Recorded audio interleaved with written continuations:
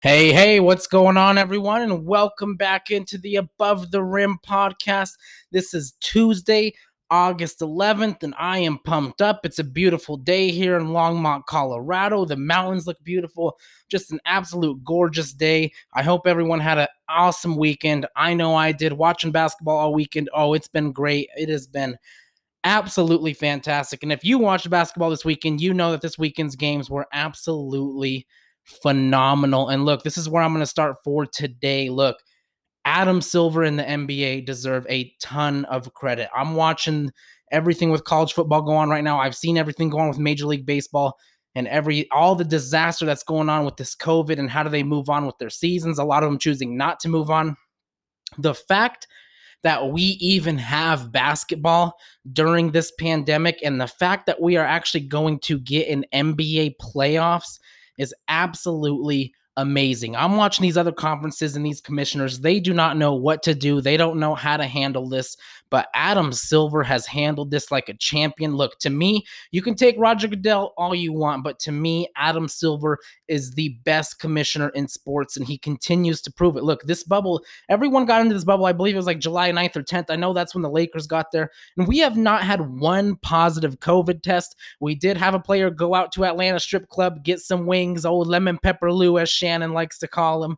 You know what I'm saying? We had that happen. But overall, the way that Adam Silver has done this has been amazing. And I was concerned from the get-go. And I want to start here because I don't think the NBA has gotten enough credit for what they've done when we're looking at a fall potentially without any sports. Now, look, NFL says they're going to go on.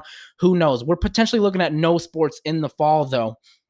And what Adam Silver has done, not a lot of people are talking about it, but he has made basketball possible. And look, with no fans and everything of that nature, I was concerned. I was like, I don't know how the NBA is going to do it. I think it might be weird. It might look weird.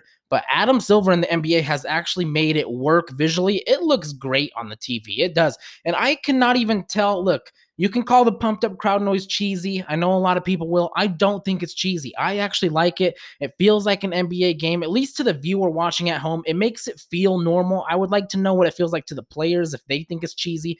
But the pumped in crowd noise to me just makes the game feel normal because a lot of the times when you're watching the games, you can't see the fans anyway, besides whoever's on the floor there on that baseline.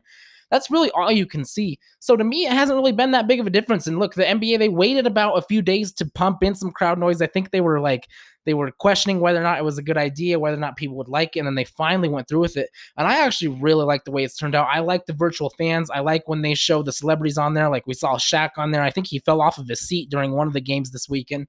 It's just been a joy to watch. And I think Adam Silver deserves all the credit in the world for what he's been able to do with the bubble. Because, I mean, look at these other conferences, look at these other sports, look at these other commissioners. No one can figure it out. They're canceling seasons. They're moving seasons to the spring. Who knows what's going on? Adam Silver had to do this in the middle of a season, mind you. These are These are sports and sports commissioners who haven't even started a season yet, and they can't figure out what to do or how to make this work. Adam Silver had to do this in the middle of a pandemic, right smack dab in the middle, where right in the middle of his season, sports were canceled, and just the phenomenal job that he's done all year. Look, handling the David Stern death, obviously David Stern, one of the best commissioners in sports as well when he was there. He made the NBA what it is, make no mistake about it, and Adam Silver's just making it better as he goes on. And then you have the death of Kobe and then the pandemic. And what do you do now? You can't waste LeBron's 17th season. He has such a great 17th season. You can't waste it. What Adam Silver has done is phenomenal. And I don't think he gets enough credit. Excuse me. And I think we should be heaping praise upon him because this might be the only sports playoff that we potentially see all year. So let's heap praise around Adam Silver. He's done a fantastic job so far up to this point.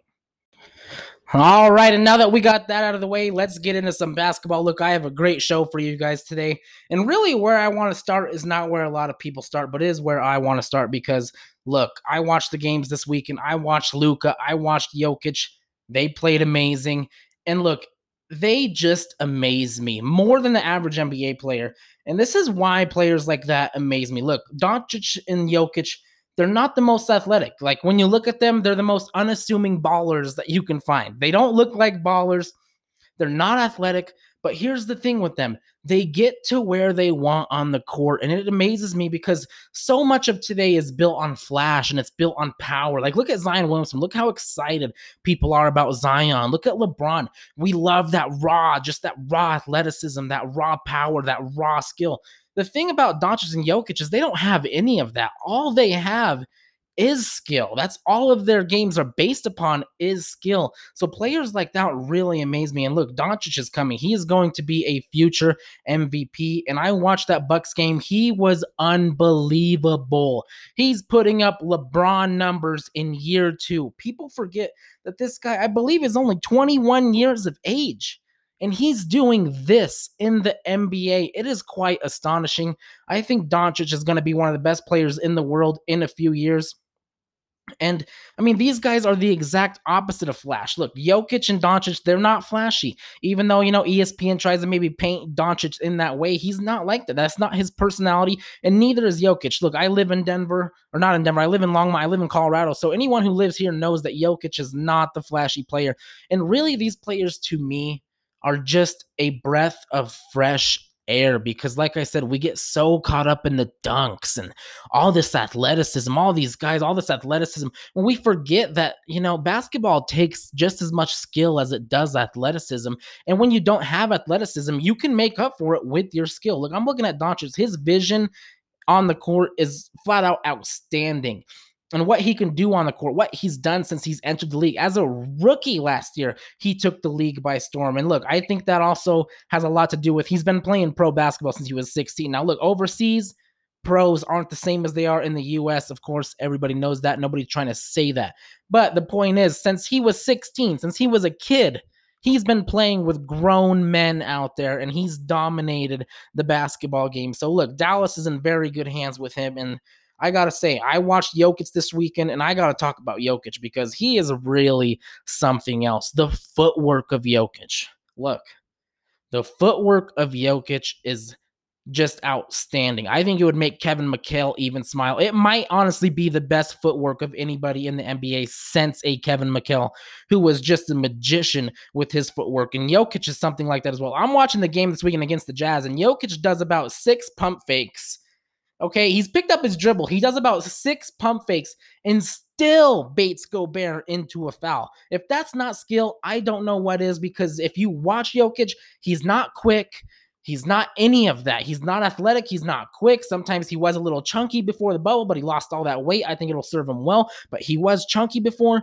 What just amazes me about both of these guys is without all that athleticism that we usually see, they still get to their spots on the court very easily, and they still dominate the game. And Jokic, I got to say, for a big man, it is quite rare to see that type of vision on a big man. I mean, I'm seeing this guy. He could play point guard.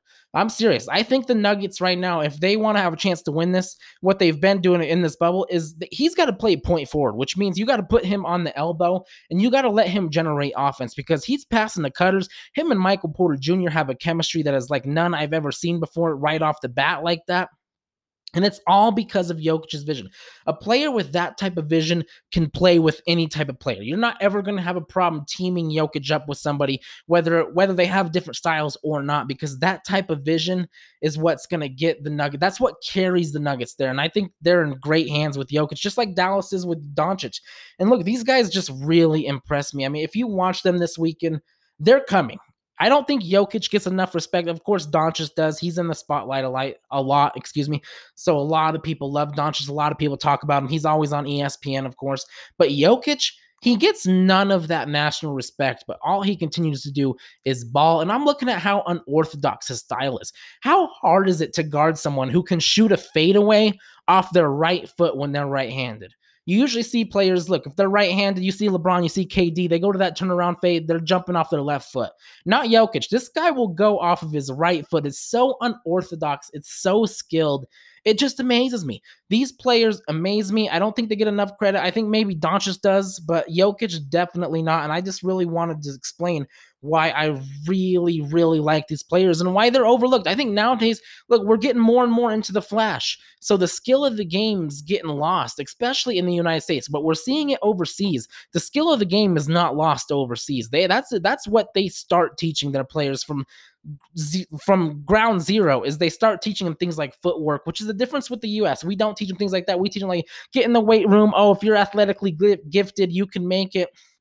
Overseas, it's a different ball game. It's nowhere near as good as the US, don't get me wrong, but they really focus on skills. And Jokic and Doncic have a lot of skill. Jokic might be one of the most skilled big men I've ever seen play the game of basketball.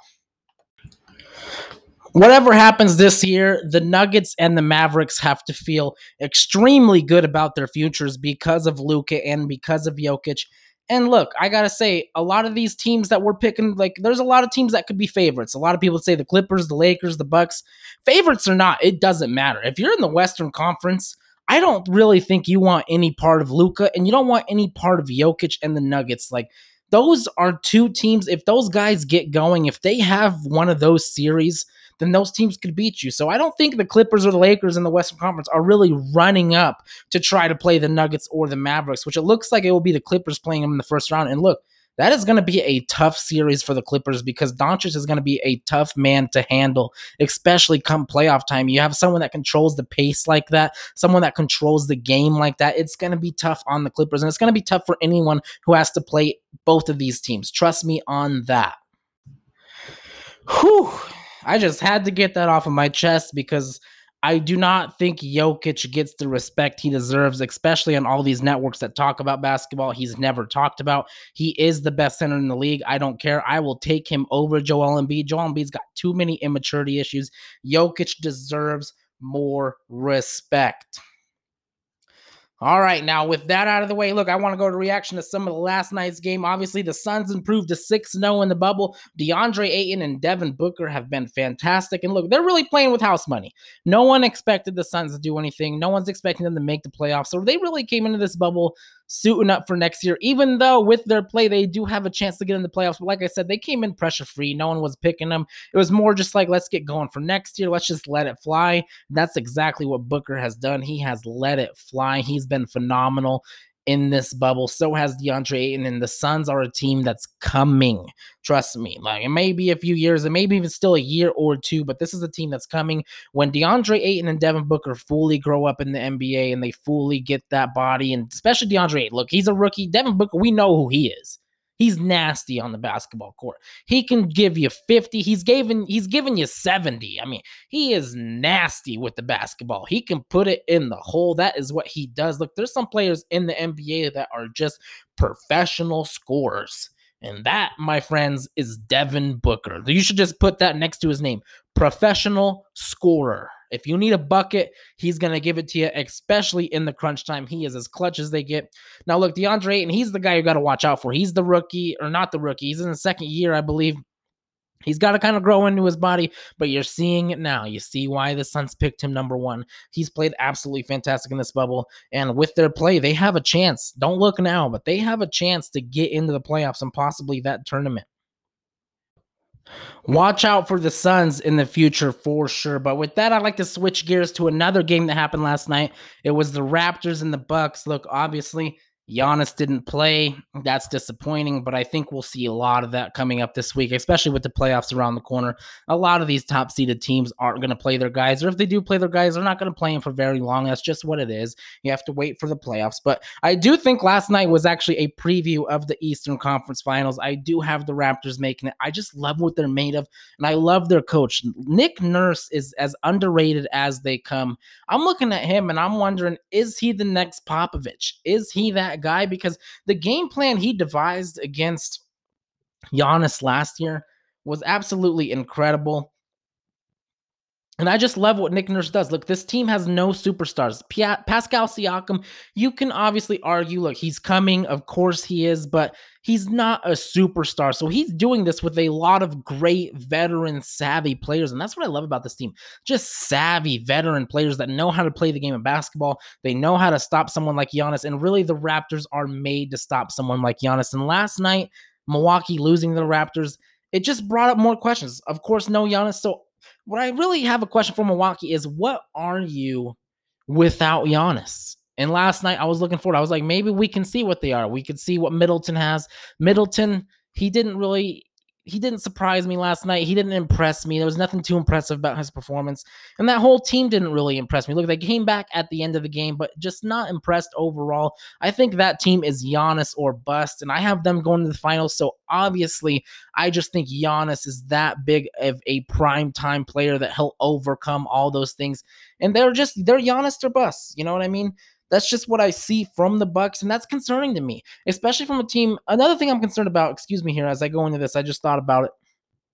Another thing I'm concerned about, I'm watching the Bucks in the bubble. This is the number one defensive team in the league, I believe, and they've struggled in the bubble. I'm watching games where they're giving up over 100 points left and right.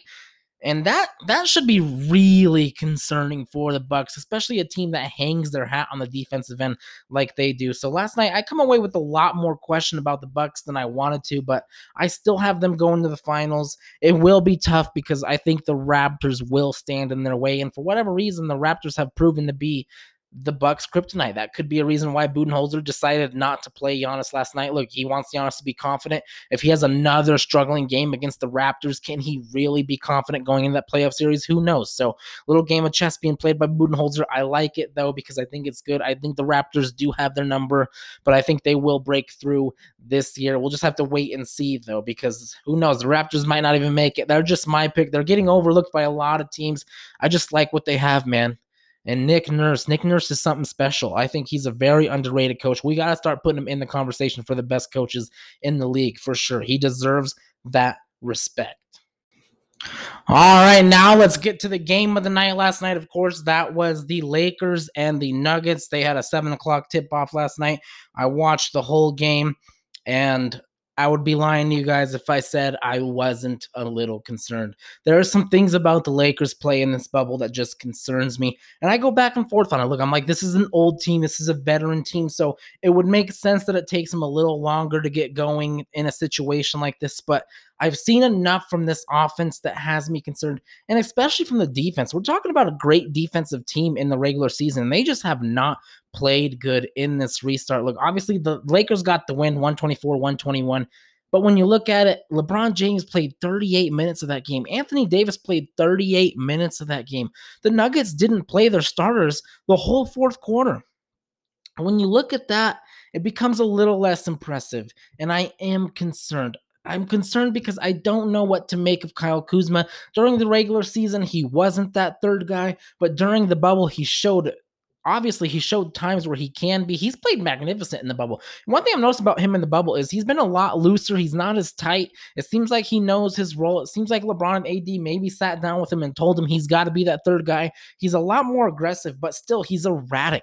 That's the way I can explain Kyle Kuzma. He's talented, but he's very erratic. You never know what you're going to get. He's streaky, but also in the same sense, just when someone's streaky, when it's going good, they're like that when it's going bad, and it can go bad for a while. I just don't know if you can trust him. And this offense has just not looked good in the bubble. Obviously, they're getting together the last few games. LeBron's definitely got it together, but overall, there's not a lot of people that can create their own shot on this offense, and that's why you heard LeBron last night after the game say, Kyle Kuzma is going to be one of the most important pieces of this team. We do not win a title if Kyle Kuzma does not become that third guy for us. He actually said that after last night's game, so it lets you know how important Kyle Kuzma is. And look, in the league of duos, the third guy is really important. And all we got right now is a league of duos, dynamic duos may that be, but if the third guy doesn't show up, then any team's in trouble. Just like the Clippers. Kawhi and Paul George can show up all they want, but if Lou Williams don't show up, if he has a bad series,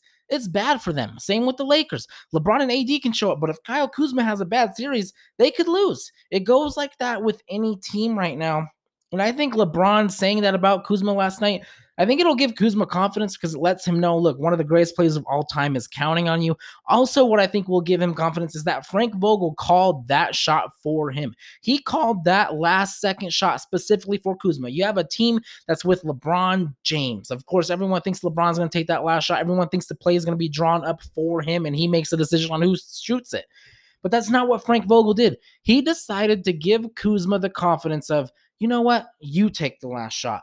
And if you make it, it's going to be great for us because I think Kuzma's confidence is going to skyrocket off of that. And I think it can only do good things. Not only will Kuzma's confidence Excuse me. Not only will Kuzma's confidence go up, but LeBron James's confidence in Kuzma will also go up, which will only be good for the Lakers in the long run because LeBron has got to trust Kuzma down the stretch of games. And look, I don't know if Kuzma's going to start. I don't know what Frank Vogel's plans is for him, but if he's not going to start, he's got to play a starter's minutes. He's got to play at least 35 minutes, in my opinion, because he is that next guy that can create a shot and get streaky.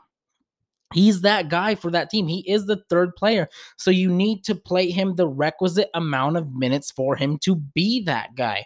Now, also, one thing about the Lakers that I thought was good for them was that Dion Waiters, I've said it all bubble, he has been a revelation because he is the only person on that Lakers bench that can score the rock and create their own shot. So he's going to become ultra important. I don't know why J.R. Smith hasn't played too much in the bubble. That concerns me a little bit. I don't know if maybe his defense is lacking. Maybe he's just not hitting shots in practice. Whatever the case may be, I think JR's got to play more. And look, the Lakers, if they want to get past these struggles, I know Anthony Davis doesn't want to do it. I know it was contingent upon him coming here, but he has got to play center. I'm watching the game when JaVale McGee and Dwight Howard are in there with Anthony Davis. LeBron James has no room to operate. LeBron James is not a three-point shooter. He's not a mid-range scorer. He needs to get to the hoop. And if you have two big men clogging up the lane, it makes it that much harder for him to do so. And I've seen a lot of that in this NBA restart. I've seen a lot of it's hard to get to the lane because there's too many big guys in there. Anthony Davis is going to have to play center whether he likes it or not. And I think that's good for his offense. You see last night, when you give him the ball down low, every team in the playoffs is going to double team Anthony Davis, especially at the elbow. He is not a perimeter player. If you're going to double team him at the elbow, then what he needs to do is get to the block. And last night you saw that. He gets real down low into the paint. And when he does that and he makes quick decisions, he's one of the best players in the NBA. When he wants to play this perimeter game, it's off and on. He can't do that. If the Lakers want to win a championship, Anthony Davis has got to be a bully inside and he's got to dominate. I think we saw little flashes of that last night. We'll see if it continues. But look, I'm a little concerned. I'm a Laker fan. I'm a little concerned. I haven't been up to this point, but now I'm starting to get there. Now, I'm not jumping off the ship. No way, no how. Look, this ship may have some holes in it, but I am that much of a believer in LeBron that he can plug these holes up come playoff time. And I'm not jumping out of the ship. And I don't think a lot of people who picked the Lakers should either at this point, because one thing we know about LeBron James is in the playoffs, he didn't make it there last year, granted, of course, but in the playoffs, LeBron James is about the surest bet you can have. We're talking 8 straight finals before last year.